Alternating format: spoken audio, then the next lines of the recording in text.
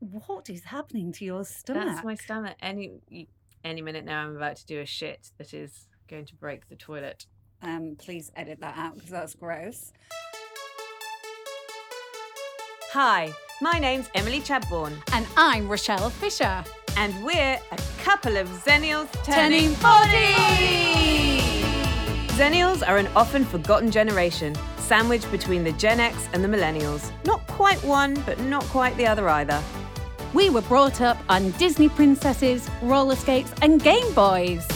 Left to flounder through the grunge era of the 1990s and expected to catch up with tech life in the noughties, how prepared was the Xennial woman for the delights and disappointments of the current day?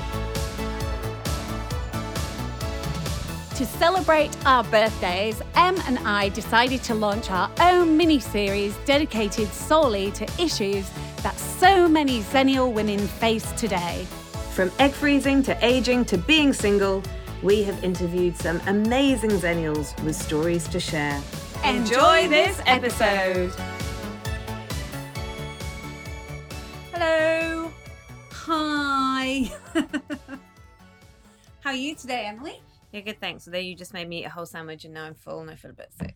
Yeah, because I pinned you down and shoved it in your gob. Yeah. Do people say gob anymore? No.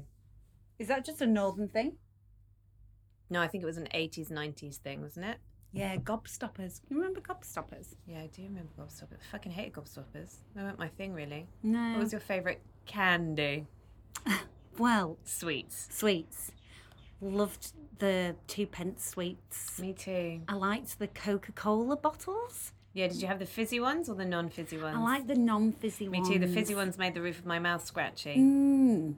I liked the little fried eggs that you could get. Because you've got two of them now. Boom! Sorry. Hang. Well, they are like little bee stings, aren't they? Stop being mean to me. What did you get me? One day I got boobies. One day I'm gonna have a boob job and I'm gonna come out looking like Katie Price circa 1999. Great. And then you'll be sad. Well, I just won't be your friend. Boob jobs used to be real bad in the 90s. Remember when Victoria Beckham had boob job and they were like underneath her armpits, basically? Like they were pretty, like plastic surgery used to be real shocking. All the boob jobs that I've seen in England, there's probably only been two that I've thought, wow, I would like those on my rack. As your rack? As my rack as well, for boobs. I mean, don't do anything by halves, do I? Let's have 4 boobs. Let's go back to lollies. Why am I calling them lollies? I've been in Australia for too long. Sweets. What else did you love? Space Invaders. The spaceship Yeah, that's things. the ones I mean. What were they called? The sherbet ones? Yeah, the flying saucers. Flying saucers. I said Space Invaders, but those were like the tomato-flavoured crisps that weren't really crisps. They were like... the weird air. Oh, I used to love scampi fries. Oh, yeah. Yeah, I wasn't a fan of a scampi My fry. dad used to take us on a Sunday night to the local corner shop, as we used to call them in England. And wasn't on a corner at all. Didn't need to be on a corner. It was just irrelevant. a corner shop. And we were always allowed to pick a treat, a snack. And you went for scampi fries. You were the fucking kid I hated. The kid that stank of scampi fucking fries. That made your little gross little fingers like orange. And like the taste of like artificial fish coming from your mouth. My mum always used to get those peppermint the peppermint fries or something. Fries? Like who made peppermint crisps? Peppermint creams? Yeah, but the makers were called Fries. Oh, F-Y. yes. So like the company, F-R-Y, like Roundtrees yeah. or something. Yeah. Yeah. And it was like peppermint. Can't remember what Do you my remember brother used to get. Poppets? Oh, yeah. Those were like little like chocolate covered bits of stuff that they scraped off the Cadbury's chocolate bar floor, weren't they, really? Like sometimes it was a raisin. Sometimes it was like maybe toffee. Yeah. Sometimes it was chewy, but you couldn't quite work out what it was, but you ate it anyway because it was the 80s and that's what you did. Did you have those? It was a little box of almost like chalk-like sweets. But you pretended it was cigarettes. Cigarettes. That was so bad. I used to go and buy those with my pocket money, and I would like strut around the house pretending to smoke. And then I'd ask my mum for a wine glass full of apple juice, and I wonder why I ended up in AA. I'd like walk around pretending to smoke and drink wine. With your mum's high heels on? Always. And my mum had these teeny tiny little feet because my mum was like smaller than me. And Is that possible? I know, crazy, right? She had 3 kids. Sometimes I think, how? My mum was really tall. No. I just always assumed that your mum was really small. No, my mum was tall. What happened to you? I don't know, because my brother's like 6 foot.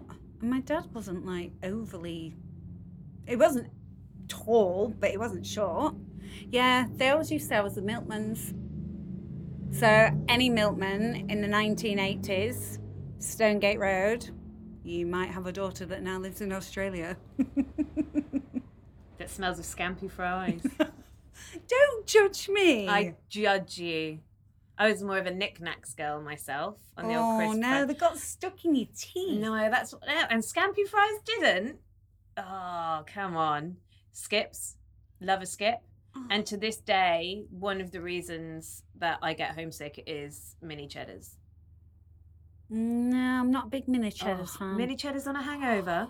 Pickled onion, Monster Munch. Oh, stop. That's the king of all confectionery, in my opinion. What was your favourite soundtrack to like... Oh, that was my stomach. Did you hear that? That was the sandwich moving. Get ready the salad sandwich.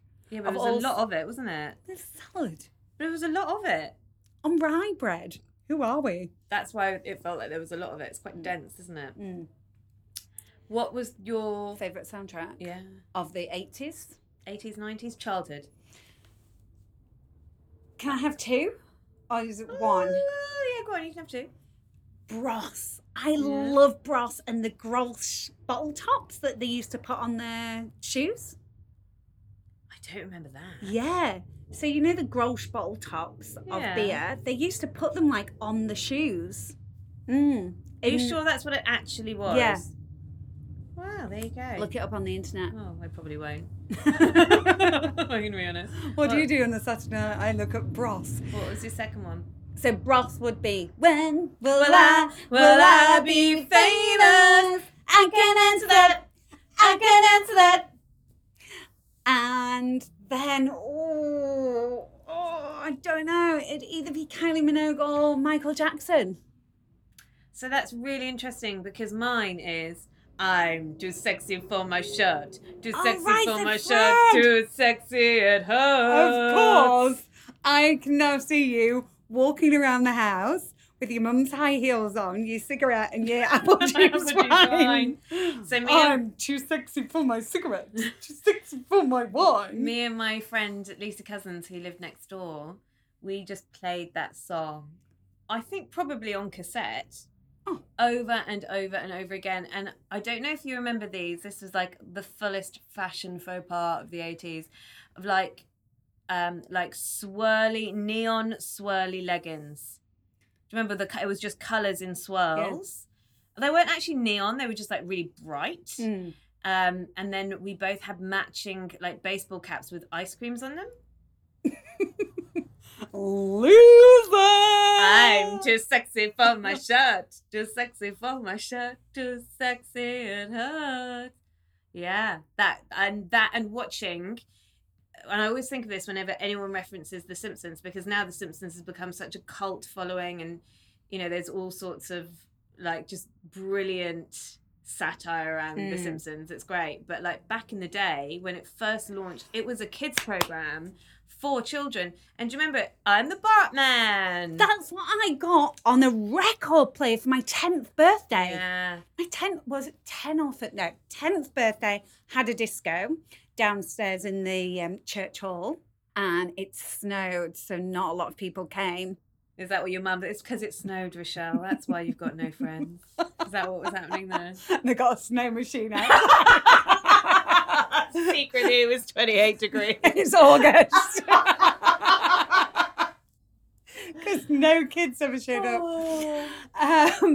And I remember getting that on a record. Do the Batman. I thought it was so cool. I had the very first 4 episodes of The Simpsons, like the very first 4 episodes, 1, 2, 3, and 4 on VHS. And there was this one summer where Lucy Cousins and I just wore matching I love how you call her Lucy Cousins. Yeah. All your friends from like school. You've got to call them by their full name. Yeah. Yeah. And this is the cute story ever. So she had a younger brother called Ben Cousins, and then my best friend from school was Isabel Matravers, and the 4 of us were like this proper little gang this one summer. My dad built a shed right at the bottom of our garden, and it was like, you know, it wasn't particularly sophisticated. It was just like some wood leant up against like the wooden stone, the stone wall. So we put a sheet in front of the stone, and then we got marker pens, and we would write all over the sheet. And yeah, we just spent the whole summer in this little den. My mum made curtains and everything for it.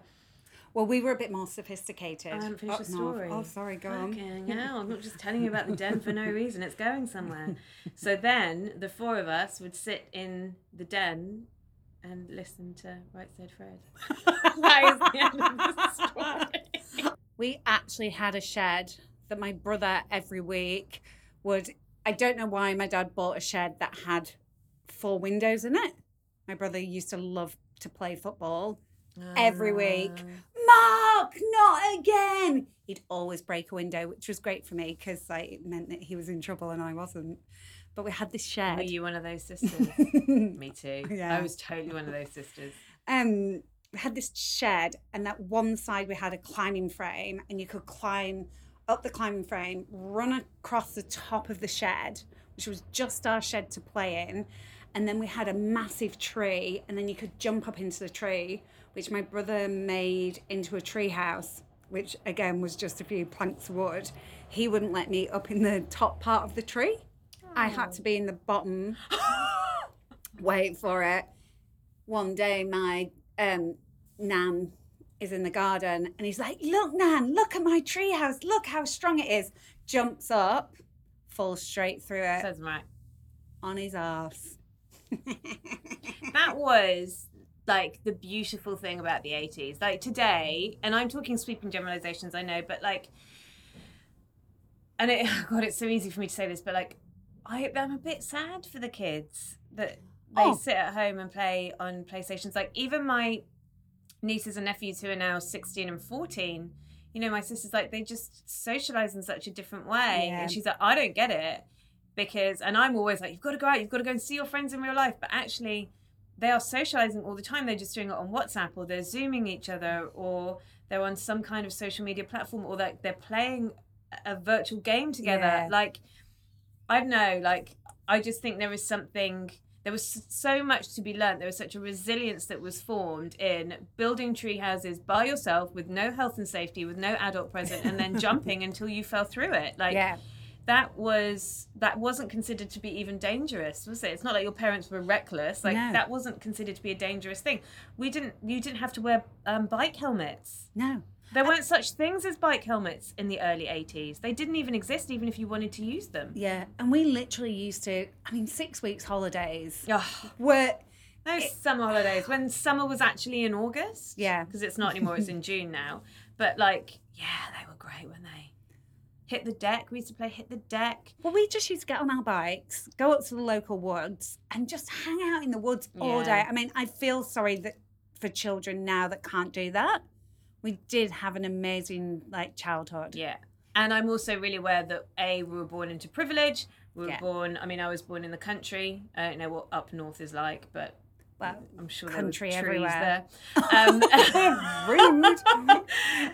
But so I'm aware that, you and I weren't born into poverty or into a council tower block, or, we were born into privilege, very aware of that. But with big back gardens. Lots trees. of fresh air. Yeah. But, my parents would say goodbye to us in the morning, and we had to be home for tea time, which was 6:00 every single night. And then as soon as we'd eaten our tea, we'd be back out again, and then it was home when the streetlights went on. And the streetlights went on at 9 p.m. sometimes, so you're just out the house all day. Yeah. You were never in the house, were you? Never in the house, apart from in the winter. So, I could sit here all day and talk about the 80s and early 90s. Yes. But let's talk about our next guest. Yeah, so this has been a really interesting conversation because it's something I know nothing about because I have no experience of it. And Something you know nothing about. Crazy. Wow. I know. Well, what do you know about IVF? Bugger all. All I know is a lot of my friends have been through it, and I've probably not been there to hold their hand through it because I don't understand it. Well, I also think it's a really private thing. Yeah. But is it a private thing very- because no one wants to talk about it? Maybe once upon a time, but I feel like now it's a private thing because it's very invasive in your life. And I hadn't realised that until we spoke to our guest today, Jess. I had not quite comprehended how invasive and all-consuming it becomes. Well, I mean, in the 80s, they were called test tube babies, weren't they? I genuinely, hand on heart, when I was a kid, I thought that test tube babies looked like test tubes. Oh, cute. Yeah, because they were bless you. born, like, I just thought that the whole process was done in a test tube. Like, so no one gave birth. They didn't like have mums. They just like came darling. out of a test tube. And so they looked a bit like test tubes. I was really shocked. When was the first test tube baby? Oh, was that in the 80s? No, it was like 60s or early 70s in Manchester in England. Oh, there you go. Yeah. But it wasn't common. No. And they were called test tube babies. Yeah, then. so maybe that's why the stigma's around it. Whereas today, it's just, I think like you said, it's a private thing because it's so invasive. Yeah. And a lot of people do it like back in the 80s and 90s. It wasn't really heard of. It wasn't in mainstream media. People didn't really have access to it in the same way that they have access to it today. And there was certainly no marketing machine behind it. And there definitely is a marketing machine behind IVF today. And so I think you didn't really hear about it as much. And before we listen to the interview, are more people having IVF now because people are waiting a little bit longer to get pregnant? I or have would babies. say yes. And we have been pumped with the pill, the contraceptive pill, for 20 years of our life. Where do you stand on that? I don't know enough about that to say anything. I mean, it sounds like a feasible reason that we would see a rise in infertility because, we've been pumping ourselves full of hormones for so many years. I mean, I got put on the pill when I was 15. My mum didn't need to be present. There was no conversation about it. Was that because you're a little hood rat? That's so 90s, isn't it? That's a real 90s slang. But I don't really know enough about the pill. I can see right now from my own experience and from the experience that my friends are having that we are definitely leaving babies until later. I mean, my mum had me when she was like 32, I think, and that was late. That was, it was uncommon that many women had children in their mid to late 30s, whereas now it's like, someone said to me the other day, I'm 32, I'm thinking about having kids. I'm like, but you're so young. And then I was like, actually, you're not. Reproductively, you're not young. Yeah. My mum was 24 when she got married, 26 when she had my brother, and 28 when she had me. Boom, done. Whereas now, if someone said, I'm 28, I'm having a baby, I'd be like, fuck, man, that's real young. That's young. Yeah. So I'm actually reading, or should I say listening, to a woman called Dr. Sarah E. Hill, How the Pill Changes Everything. That's interesting. Is it about reproduction or is it about... Well, chapter 2 is we are our hormones. Oh, I know that. I know that, Dr. Hill. Thank you very much. Well, she was on the pill for 20 years, but she's very sat on the fence. She's looking at it from both angles, only on chapter 2 at the minute. So I'll maybe let you know in a few weeks or months. A couple of years when you eventually finish listening to it. All right, well, for now, let's find out everything that we need to know about an IVF journey. We have the great pleasure of speaking to a great friend of mine called Jess, and she's very open and honest about her IVF journey. So you are a Xennial woman Yes. And you and I first met probably about 5 or 6 years ago, and I think we were buying wine at the bar, which sounds about right. Yeah, sounds about right to me. And we were doing our coaching training here in Melbourne. And one of the first things you told me about yourself was your struggle with IVF. And in fact, that's what brought you to the coaching community in the first place. Yeah, indeed. So I'm just going to let you sort of launch on into that, if that's okay, if you'd happily share your story about your IVF journey. Yeah, sure. I started trying for a baby when I was 32, almost 33. And I guess I didn't necessarily have that view that it was going to happen for me straight away, but I didn't not have that view either. I'd had a couple of girlfriends who had had issues with infertility, so I was kind of aware of it. But I suppose before they'd had those problems, like, I never really crossed my mind. I'd always just thought, I guess growing up as you do, that when the time's right and you want to have a baby, that you'll have a baby. After going through infertility, you always kind of look back and have a little bit of a laugh about all the times where, you know, condom broke or you missed the pill or something like that, and you're so super paranoid that you're pregnant. And you're like, well, clearly I was not, because I really can't get pregnant.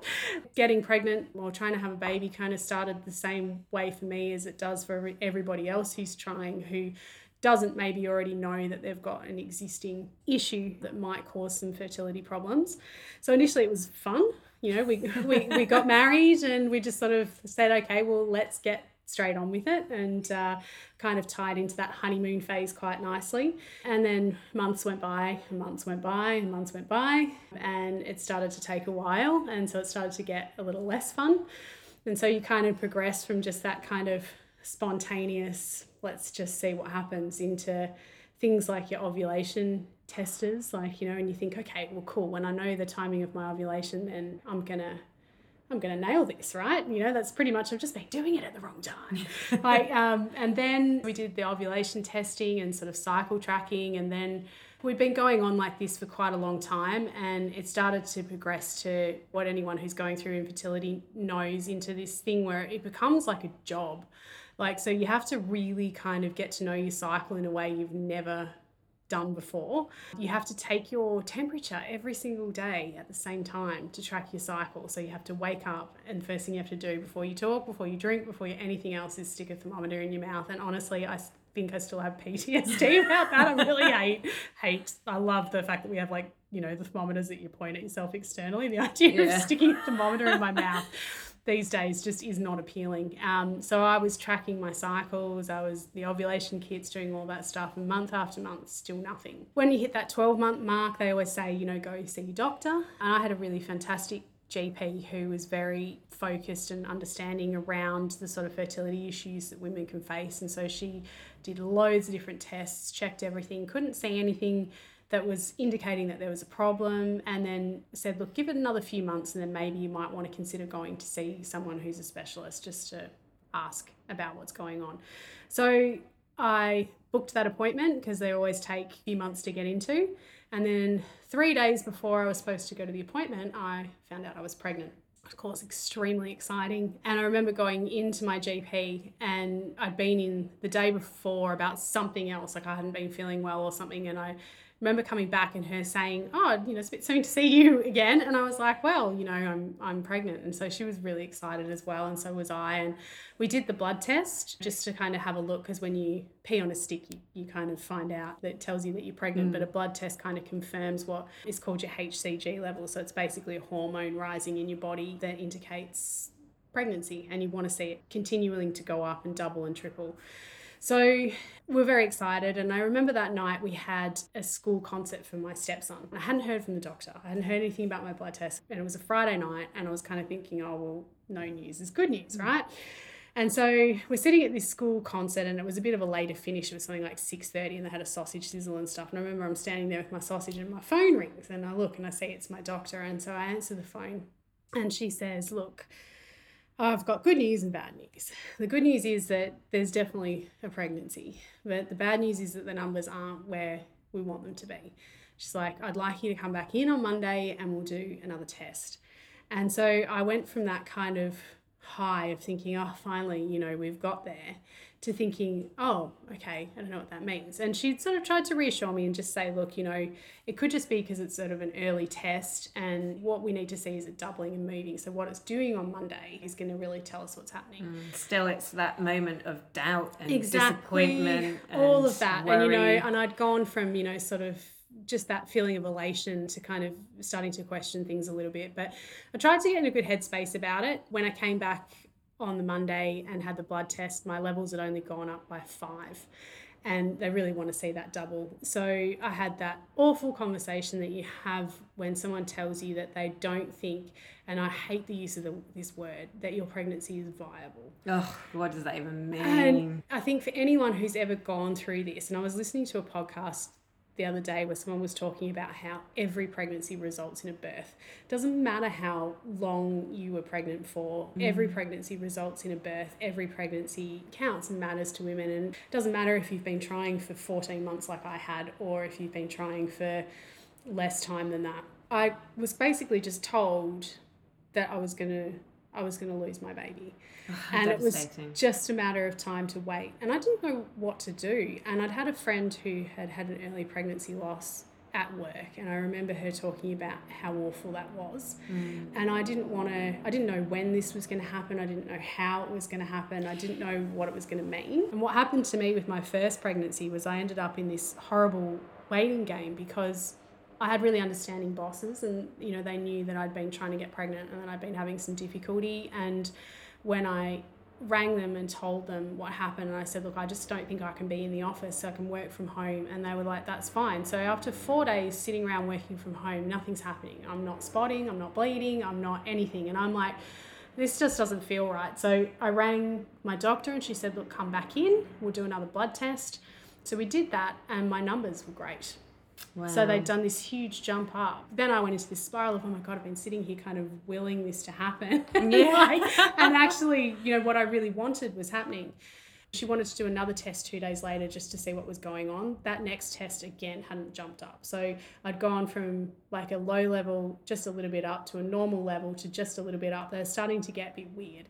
And that is usually an indication that something's going on that's not quite right. It was Good Friday.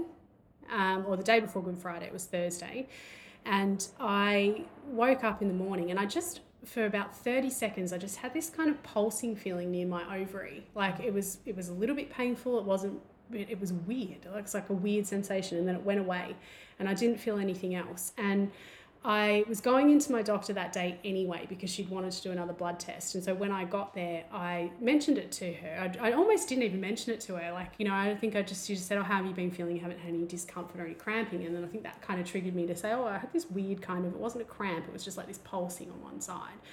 And she said, look, okay, well, I just want to have a little feel around. So she sort of poked my tummy a little bit and said, is anything painful? And thankfully she had the foresight to say to me, I just don't feel comfortable unless we get this checked. So she managed to get me squeezed in at an ultrasound place around the corner, and I was about 8 weeks, 7-8 weeks at the time, and so we should have been able to see a heartbeat, those kind of things, if everything was normal. And I remember talking to Rich, he was at work, and he said, do you want me to come? And he was in the middle of a meeting, and I was like, no, it's fine, we're not going to really see anything anyway. And God, I regretted that decision so bad, because I got there, and when they had a look on the ultrasound, they could clearly see that my pregnancy was ectopic, so it was in the fallopian tube. So that meant that, without a doubt, the pregnancy wasn't going to continue, and also that I needed to have emergency surgery to remove it. And so they took me out of the ultrasound room and took me into another room to kind of sit on my own while I waited for a taxi. And they said, we're going to contact your doctor, and your obstetrician will get in touch about organising having this removed. And I just sat in there and cried on my own, and it was horrible. And then I went home that night, and my obstetrician rang and said, look, don't get me wrong, this is definitely an emergency, but given it's 6 o'clock on a Thursday night, it's obviously safer to operate in the morning, so come in the next morning at like 7. So I went home and didn't really know what to do with myself for the night, and I thought I was really restless. I felt like I had sciatica. I didn't. My fallopian tube ruptured, And it took me a little while to kind of figure it out because I wasn't feeling the pain in the front, I was feeling it in the back. And so I was kind of bleeding into my kidney and it was shooting down the back of my leg. So I ended up having surgery at like 2:00 in the morning. And so that was my first pregnancy. And I really bounced back, you know? Like I was like, right, sweet, you know? Yeah. Like, still got a tube. Yeah, that's it. Next time. I'm in the game. I'm in the game. Although one of the things that happened to me in that I didn't know about beforehand, and I feel like isn't talked about enough, is that I woke up and I felt fine. And I felt oddly fine for a couple of days. I was just sort of like, sweet, everything's good, you know, like I'm really positive and okay, this was awful and it was shit, but you know what, we're going to get back in there. And then I had what I now know was like an epic hormone crash, because in my instance, my body didn't, and I think it still happens with people with pregnancy losses that aren't ectopic anyway, but from conversations that I've had with other women. But I think in my instance, my body didn't necessarily know it wasn't pregnant anymore because the pregnancy was removed. And so it took a couple of days for it to catch up and for those pregnancy hormones to drop. And it's sort of akin to what I see now, a student midwife with women a few days after their baby's born, and they have that huge drop in pregnancy hormones so that their milk can come in and they get really emotional. And I lost it. I was a mess. I went on to IVF after that and had the great misfortune of doing my first round of IVF and having that swim up into my clear fallopian tube plant there. And so another, it's like a 0.1% chance. Yeah. So like you kind of, IVF originally was invented for women who had fallopian tube issues because it bypasses the fallopian tube. So instead my body shimmied it up. And actually when I was pregnant with Lucy, my placenta was really high. So I wonder if my uterus just naturally draws things way up to the top, not going anywhere. So yes, I did IVF. I got pregnant on my first round and I thought, oh, sweet, we're all done. But yeah, it was another ectopic. This one was a little bit different because I obviously knew about my history, and with IVF, they're testing your blood all the time. And as soon as they noticed that weird pattern, my IVF doctor said to me, this looks really, really similar. I can tell you, you know, I'm very sorry that this pregnancy isn't going anywhere. And actually what I think the best thing for us to do is just to get in and sort it out. So I don't want you to end up with another experience where it ruptures, because that's actually a massive medical emergency. You know, if you can bleed significantly internally, it's one of the causes of maternal death in pregnancy if you don't have access to a hospital and things like that. So I actually went into that operation not knowing if I would come out with a fallopian tube or not. So I didn't know if it was just an early pregnancy loss or I didn't know if it was an ectopic. And so when I woke up, my doctor was there and said to me it was in the fallopian tube and we had to remove the tube. We couldn't save it. Again, I bounced back really fast and my mindset was, okay, well, I got pregnant straight away with IVF. The only problem is these pesky fallopian tubes. I don't have them anymore. I'm just going to get pregnant straight away. And so the next round, when I didn't get pregnant, it was like everything came down like a house of cards. And I had this huge collapse and I was like, this is never going to happen for me. I don't understand what's wrong, you know. And by this point, I think one of the things people don't realise with IVF is it's like a full-time job. And it overtakes, and infertility even in general, like it overtakes your entire life. Like there's not one space of your life that it doesn't touch. It hits you financially, it hits you emotionally, it hits you socially, it hits your relationship both with your partner and with yourself. And a lot of women, you know, really get into that mode where they feel like their bodies are broken and there's something wrong with them. And it's kind of like whenever you have those big crises in life that you've got to get through, whatever you haven't dealt with before in life comes up and you can either deal with it then or you can keep putting a lid on it and moving forward. And I feel like I did a bit of both, but it's kind of what brought me to coaching and to meeting you, because my background is psychology and I'd never really, like other than organisational psychology, I'd never really worked in that space. But I did start to realise how little was out there for that wider support. Like there's a lot of health support, there's a lot of, you know, acupuncture and naturopaths, and believe me, you do them all. You're drinking these hideous potions, you're getting acupuncture, you're getting certain types of massage, you're not drinking alcohol, you do like, you know, you're only eating these types of foods. Like it really kind of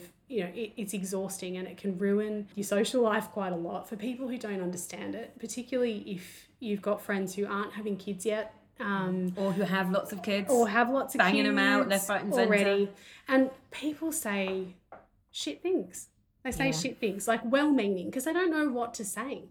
It took me 9 stimulated rounds of IVF to get pregnant. We discovered we had a whole bunch of all of these other issues and stuff as we went along. And in some senses, we were kind of lucky to have issues, because I think the worst type of infertility is unexplained because there's just not much they can do about it.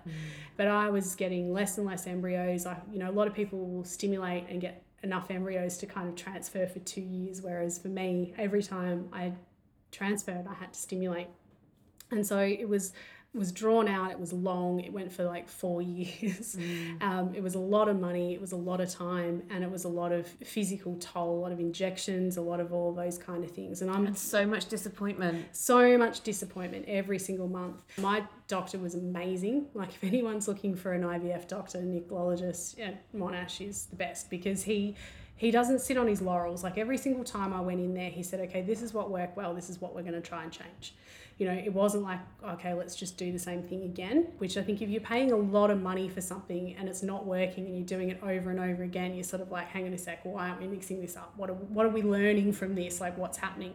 And I remember, like, the last time I went in to see him before I transferred the embryo that would be Lucy, he said to me, look, I feel like we're hitting the end of the line here. Like, there's not really much else we can try. So we can keep doing what we're doing, but maybe it's time to start considering options. And I was super flat. Like, I just remember thinking, oh, fuck, we really are at the end of the line here.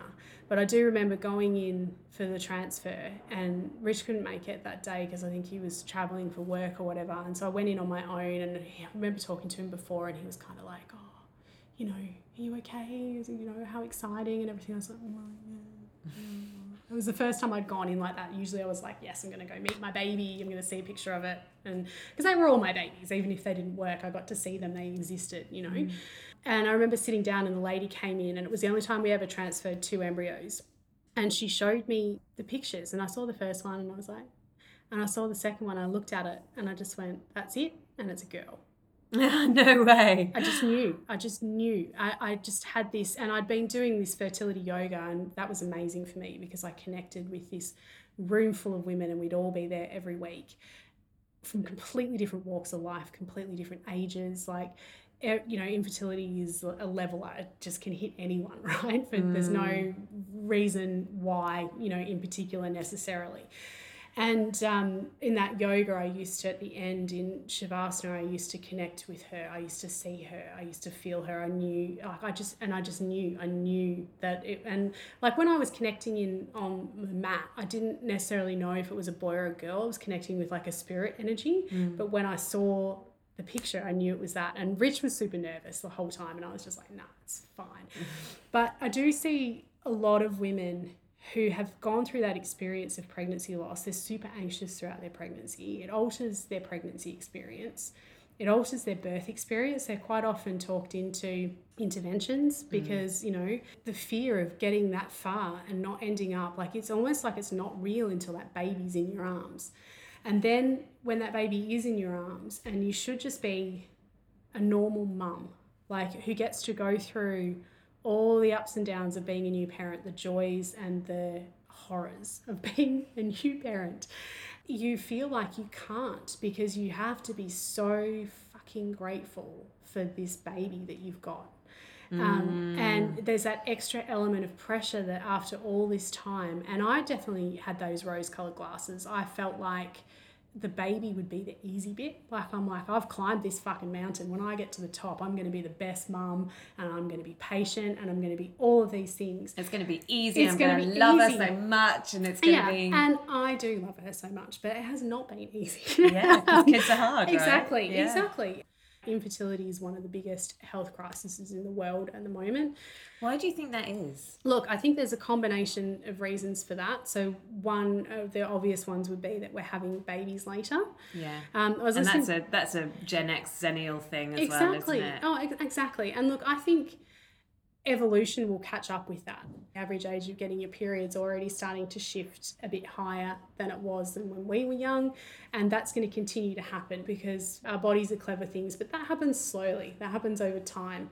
The way that our cultural lives have evolved, what we do as women is very different. I mean, my mum had her first baby when she was 20. She was done when she was 27. Like, I didn't even think about having babies until I was 33. Yeah. And well, it's considered, if you have babies in your 20s these days, that's considered to be very young. It's considered to be very young. Technically, optimal age is 27, is it? Yeah, I think. Exactly, yeah. And if you are like me and you have a baby over the age of 35, you are a geriatric pregnancy. Hey, that's something to... There's so many terminologies in this world that just make women feel amazing about themselves and their babies and stuff. And also there are so many different ways to have babies these days. Technology is really pushing people's abilities to freeze your eggs at 27 and have a baby at 43. There's so many different ways. I mean, I sometimes like stare at Lucy and I just can't believe that, you know, at some point she was deep frozen. Yeah. And defrosted. And also that she was made in a lab. It'll be interesting to see this generation of women who are having babies later and having to do IVF and do things like that for longer, where they're stimulating ovulation and they're removing multiple eggs at a time. Does that bring menopause forward? You know, because we're born with our number of eggs. Like, you know, I've taken out like 3 years worth of eggs. Yeah, like, you know, that's so interesting. Does that bring that process forward for me? And, you know, it's not, those sort of things, they're not really talked about in IVF. It's very focused on the goal of getting you that baby. Yeah. And it doesn't really talk about the aftermath. So what is the effect of all of those hormones that you took on your body? Yeah. Like, what is the effect of removing all of those eggs early on your body when you hit that perimenopausal or menopausal phase? Like, does it change things? Well, and to an extent as well, you know, again, with the Gen X and the Xennial generation being at the forefront of the pill and that type of level of contraception. Huge. Is that one of the reasons that women are struggling to conceive now? Because we have been on the pill since we were... I mean, I went on the pill when I was 15. 15, easy. It's like, you know, it's like a thing you just had to do, even if you weren't sexually active. Like, everyone was on it. I did it because my periods were heavy. Well, and the doctor just went, here, take this every month. And I went, okay. And I didn't think about it. Well, not for a second. The pill has been around since the 60s, but it was a lot harder to get access to. And I think we're one of those first generation of women who have been taking the pill since they were 15 for contraception purposes or acne or whatever else it is that they prescribe. Different pills. I've been on so many different different pills. Oh my God. And you sort of switch it up and change it to see what works.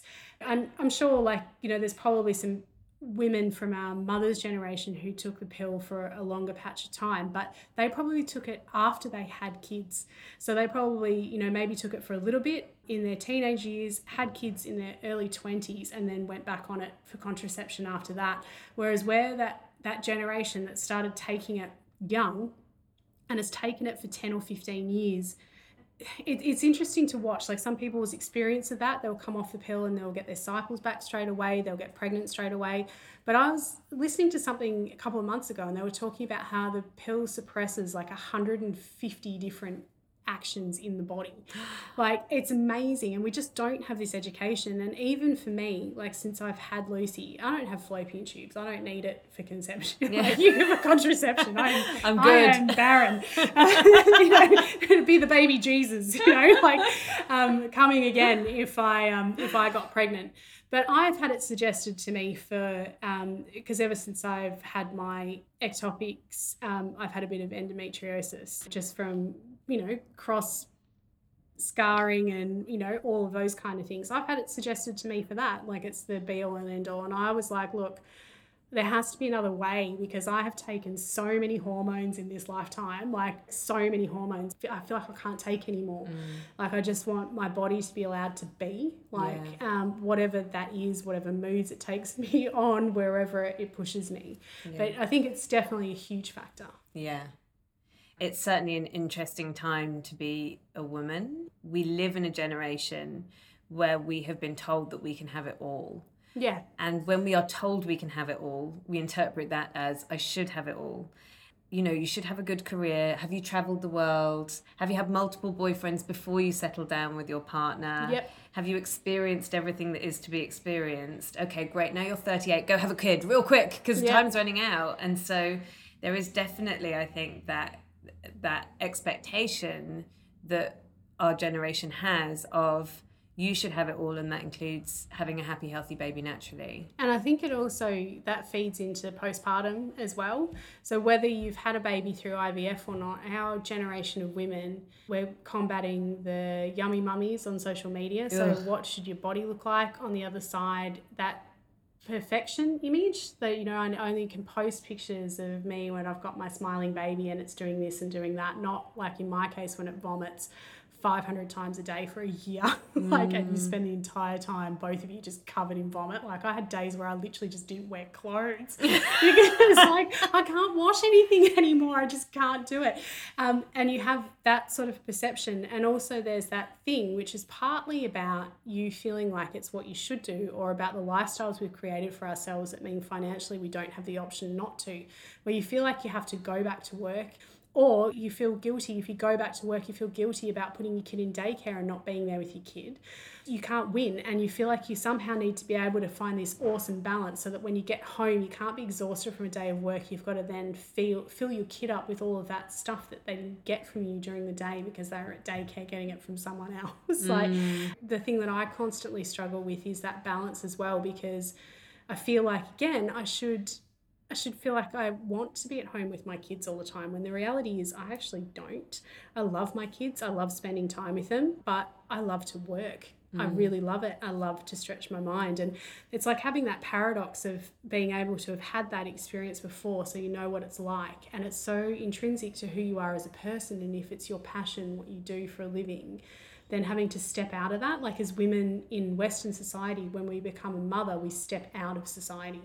So we step back, we take a demotion. Whereas in other cultures, in traditional cultures, women are revered and they step up. And it's like, how do you find the balance between that? And our generation is juggling that, and a lot of the time failing. And it contributes to self-doubt, to guilt, to postnatal depression, all of those kind of things. And it's just different. Yeah, I completely agree.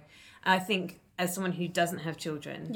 and is about to turn 40, I definitely have to put this imaginary, it's like I call it my human disco ball. Yeah. I have to put this sort of refractory kind of shield on when people question my decision not to have children, because it makes me feel like I'm not caring. I don't, I'm not maternal in any way, that I don't have feeling. It's just this... They clearly haven't met Theodore. Exactly. The most spoilt dog in the Southern Hemisphere. It's definitely a narrative that I have to navigate with myself, which is I am allowed to choose not to have children and still be a caring, compassionate, loving, kind, vibrant, worthwhile woman. And so it's almost like whatever you choose in our society today, you're kind of damned if you do and damned if you don't. Exactly. And particularly for women. Yeah. Particularly for women, and our entire system is set up to kind of medicalize women, to suppress our hormones the whole way through, starting at the pill, moving through to HRT stuff when you're going through menopause. It's like, oh, those pesky feelings and emotions that come. How dare you be angry? Yeah. Don't be an angry woman. Yeah. What do we do with angry women? We'll drug them. Exactly. Yeah. Or sad women, I was having a conversation a little while ago about how I actually feel like I haven't processed the grief of the babies that I lost, because I didn't give myself the space to do that, because I felt like I had to put a brave face on it. I felt like I had to keep powering through it. I felt like I had to just pretend like it didn't matter as much as it mattered. Because it's not a real baby, right, well, Jess? This is my the goodness. Thing. Come exactly. on, it's just, yeah. And it's so medicalised. Exactly. So the terminology doesn't even support the emotion. Exactly. And, I think also a little bit of it was that in order to continue to get the result that I did, if I fell in a heap, I couldn't have done it. I had to just dust myself off and move forward, and everybody else around me, because I think in my life I play the role of the supporter a lot. I'm the person who's organised, the person who's got the ability to kind of stand strong in a situation where it needs empathy and space holding and things like that. And so partly it's me, like I'm not very good at letting other people hold space for me, or I'm not very good at letting myself have space. But it's also everybody else around as well, even like family and parents and things like that. You know, they want you to be okay, and so you kind of have to be okay to manage their emotion. That's what happens, I think, a lot in this day and age, where you have to, and I mean, look, we can only speak for our generation because that's what we've experienced, right? And I'm sure it's been the same in different and other challenging ways. I mean, we're talking about how it's difficult for us because we've got too many options to kind of fall across, whereas, you know, women previously didn't have enough and were fighting for those options. So we've got to have some gratitude in there as well for the fact that we can. But it's just the language that we use around it and what we allow ourselves to do with it. I'm studying to be a midwife, and as part of that we do placements in nursing as well. And I did a placement in a palliative care a while ago, and there was this beautiful old lady who came in and didn't have much family coming in to visit her, and she loved a little can of lemonade, but she couldn't hold it herself. And I remember being in there with her one day, and she was sipping away at the can, and I don't know how it came up. It just kind of does, I guess, when it's your story, I suppose, you know, like it came up with you when we first met. We started talking about our babies. I think we're talking about her family and her kids and stuff, and she was asking if I had kids. And then she said to me, I had another baby, and I haven't spoken about her because I wasn't allowed to, and I lost her when she was born. So she'd had a stillbirth, and she said, and nobody talked about it. She said, I just went home and nobody talked about it, and I wasn't allowed to talk about it, and I haven't talked about her for years. And it was pouring out of her. She needed somebody who could sit there and hold that space with her and understand what it felt like. We still have that. We still got that. That's still going on. Like, it's maybe a little bit better than it was, but it is because of those things where the generations before haven't been allowed to speak about it, and the attitude that comes with it. And I talk about it all the time. Like, I just feel like the more people who start talking about it and start saying, this happened to me, this is how it happened to me. It's why when I was going through it, I wrote a blog and said, you know, about all of the experiences that I had with it. It's why I started to move into working with couples who were going through that experience, which then has obviously led me on to midwifery. I've kind of worked my way through understanding the sort of dance that time of life plays for women, you know.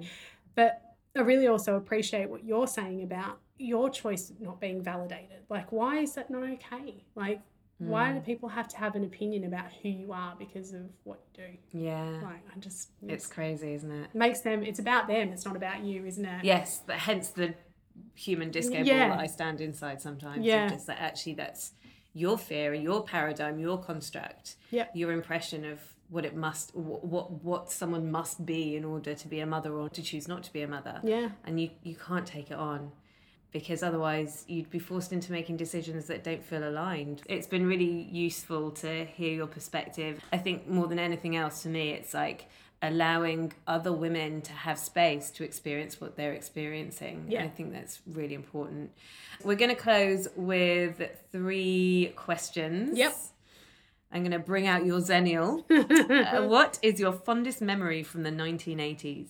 Sorry, I just noticed you have boobs on your necklace. And I do. Look, they're funny little boobs. They're for breast cancer awareness. Brilliant. Isn't it great?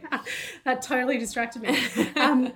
So my favourite sort of trend or craze, in the 80s, I loved a roller skate. Oh, yeah. Loved a roller skate. The roller skating rink. What's happened to those? They were so cool. I think they're coming back. I think we're now retro. Oh, yeah, okay. We're hitting retro, because I have Yeah. seen a lot of people on roller skates and stuff. And I was just thinking Lucy's probably just that little bit too young. But when I was like, you know, probably from 8 onwards, and my friends and I would go to the roller skating rink every weekend, or we'd roller skate around the streets, and they'd have the disco music, and you'd play the games, and then wearing your fluoro, go around holding hands with a boy. Yeah, crimp your hair. In your I think in the UK you might have called them shell suits, but we called them parachute track suits. Oh no, yes, shell suits with the sports girl t-shirt.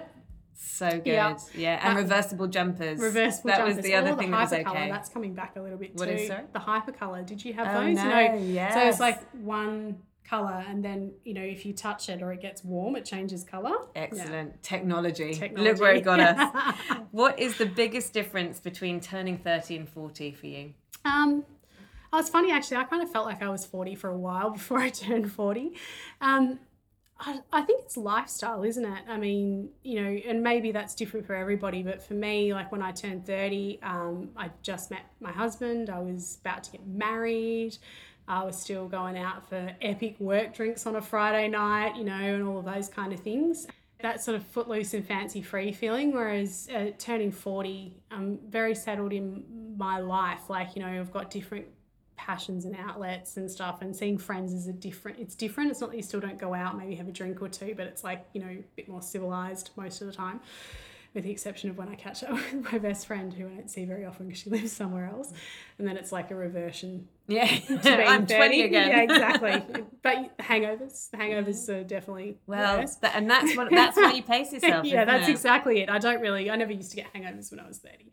Don't get them too badly now. But yeah, I think that's probably that transition. It's just your life's different, isn't it? Really, like you're just in a different space. Like you're parenting, whether it's pets or kids or yourself, and you're more accountable. Like you kind of sort of realize a little bit more that your actions matter. And your greatest life lesson to date? Definitely becoming a mum, I think. And when I say that, I mean from my very first pregnancy, like that process of going through all of that, but particularly the experience of being a parent to, and like, you know, I suppose I've been a parent in a lot of ways, but it's a different experience of that, because like I said, the accountability is not there and the guilt's not there. It's kind of more of a friendship, which is really lovely. I wish all parenting could be like that. But yeah, that experience of turning yourself inside out. Like I remember reading once someone saying like becoming a mother is like finding a room inside yourself that you didn't know existed.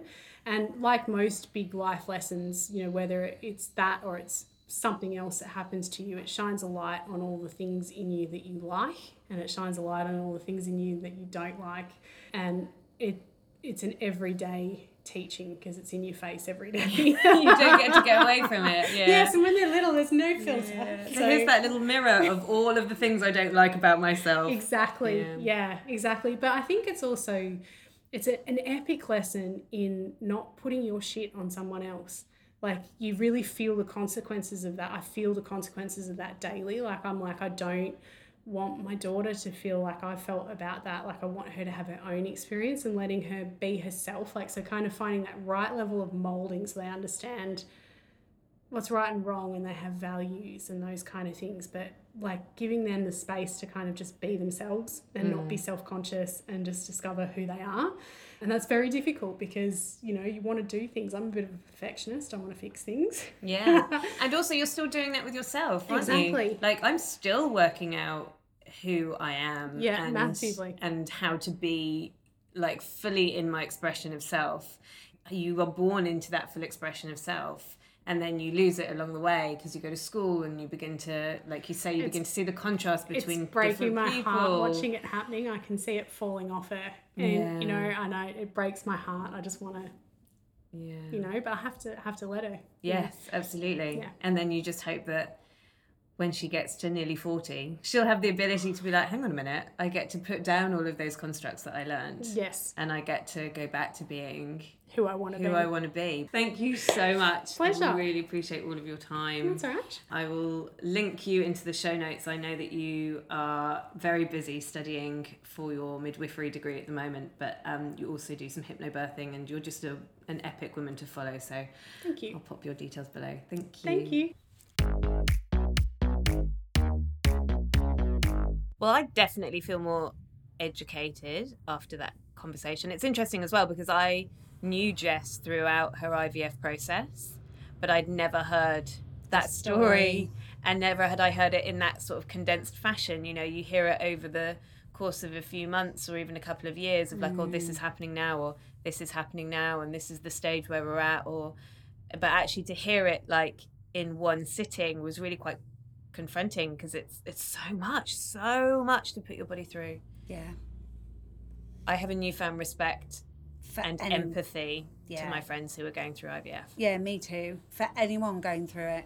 Yeah, I feel like I've got more information about it so I can be more compassionate. I think I hadn't realised how completely all-consuming it can be. Yeah, I feel almost not ashamed, that's the wrong word, but my friends that have gone through it, I've just been a bit like, oh yeah, great, whatever, cool.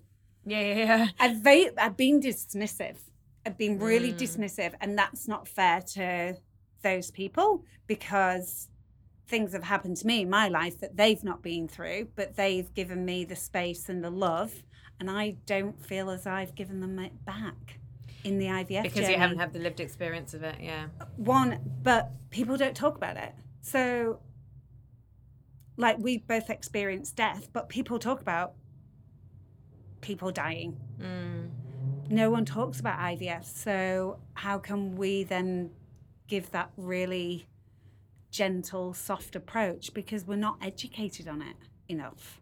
Does that make sense? Can you be educated on it without going through it? No. Probably not. But I do feel a bit, like I've bypassed it and brushed it under the carpet a little bit of something that's not that big a deal. Whereas now I'm like, oh, wow, my poor friends that have been through it. I just kind of thought that, like, I mean, I know that egg harvesting is a pretty invasive experience, but I kind of just assumed that they got a little egg in a little dish and asked a guy to jizz in a cup and then just threw a turkey baster up you. Like, I genuinely hadn't realised it was so scientifically complex. And although I'd heard women talk about, like, having hormone injections and all that kind of stuff, I hadn't quite realised, I think, how brutal and, all-encompassing that is. I've definitely got a different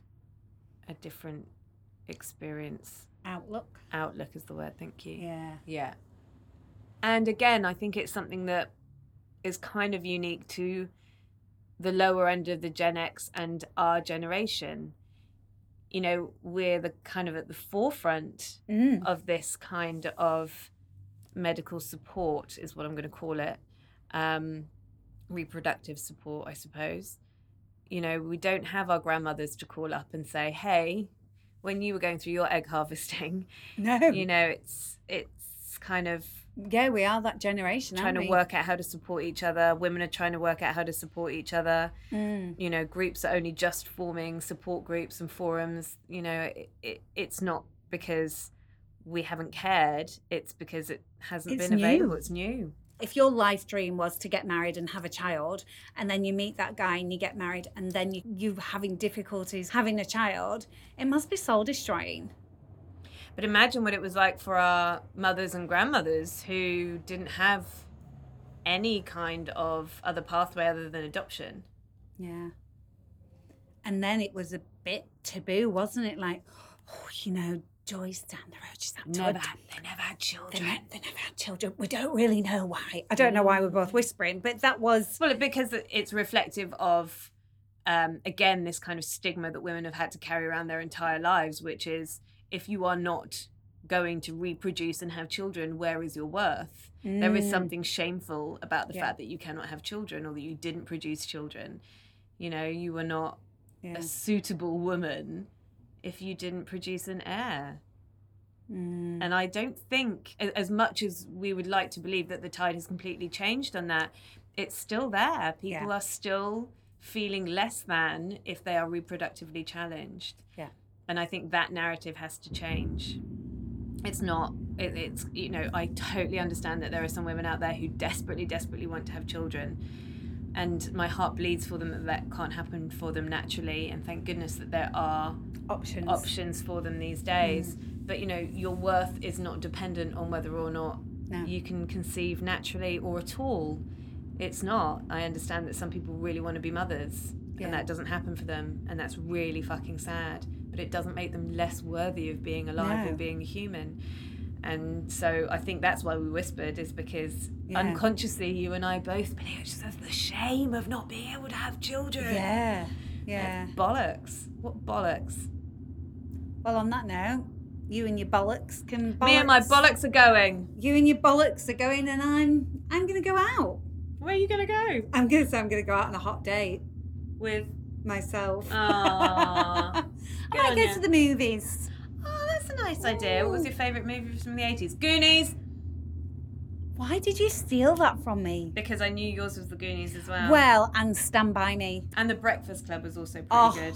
Na, na, na, na, na. Na, na, na, na. Na, na, na, na, na, na, Simple na, Minds. na. Don't you forget about me.